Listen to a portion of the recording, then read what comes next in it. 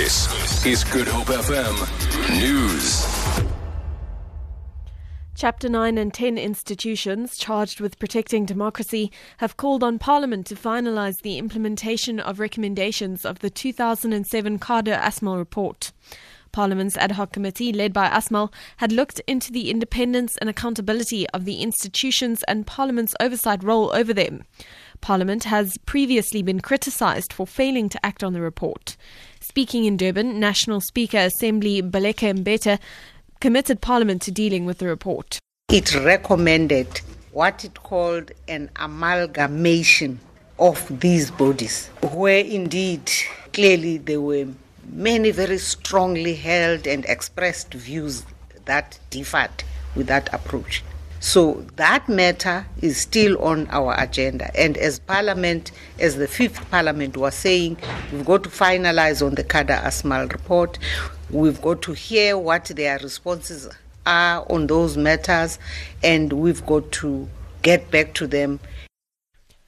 The civil rights group AfriForum will inform the world about farm attacks in South Africa during an international conference on victimology in the Australian city of Perth next week. Researcher Lorraine Claassen says it's time that the world pay attention to atrocities committed against farmers. She says it's imperative to tell the world that since 1990, over 3,500 farm attacks have been recorded and more than 1,700 farm murders committed. The conference will also hear presentations on justice for rape victims in India. The Western Cape Department of Transport says until amendments are made to the Land Transport Act, Uber taxi drivers have to apply for the same operating licence as metered taxis. The department's provincial regulatory entity, supported by the City of Cape Town, is evaluating over 300 applications for operating licences. About 200 of these are from Uber partners. Provincial Transport Minister Donald Grant says they will finish processing the applications on Thursday.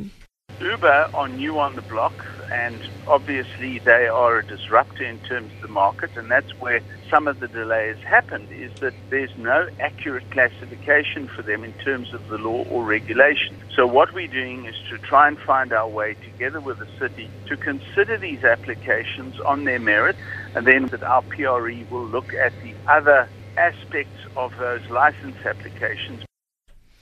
And finally, a New York-based conservation group says Mozambique plans to destroy more than 1 ton of confiscated ivory, as well as 53 rhino horns, to show its resolve in the fight against poaching.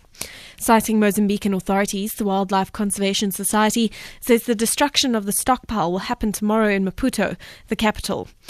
Mamokete Marumo reports. The conservation group says 340 elephant tusks and 65 rhino horns were seized in a 12 May raid in Matola City. 10 days later, 12 of the horns were stolen from a police warehouse, and at least 4 officers suspected of involvement in the theft were arrested. Authorities are investigating whether the rhino horns came from South Africa. For Good Hope FM News, I'm Amy Bishop.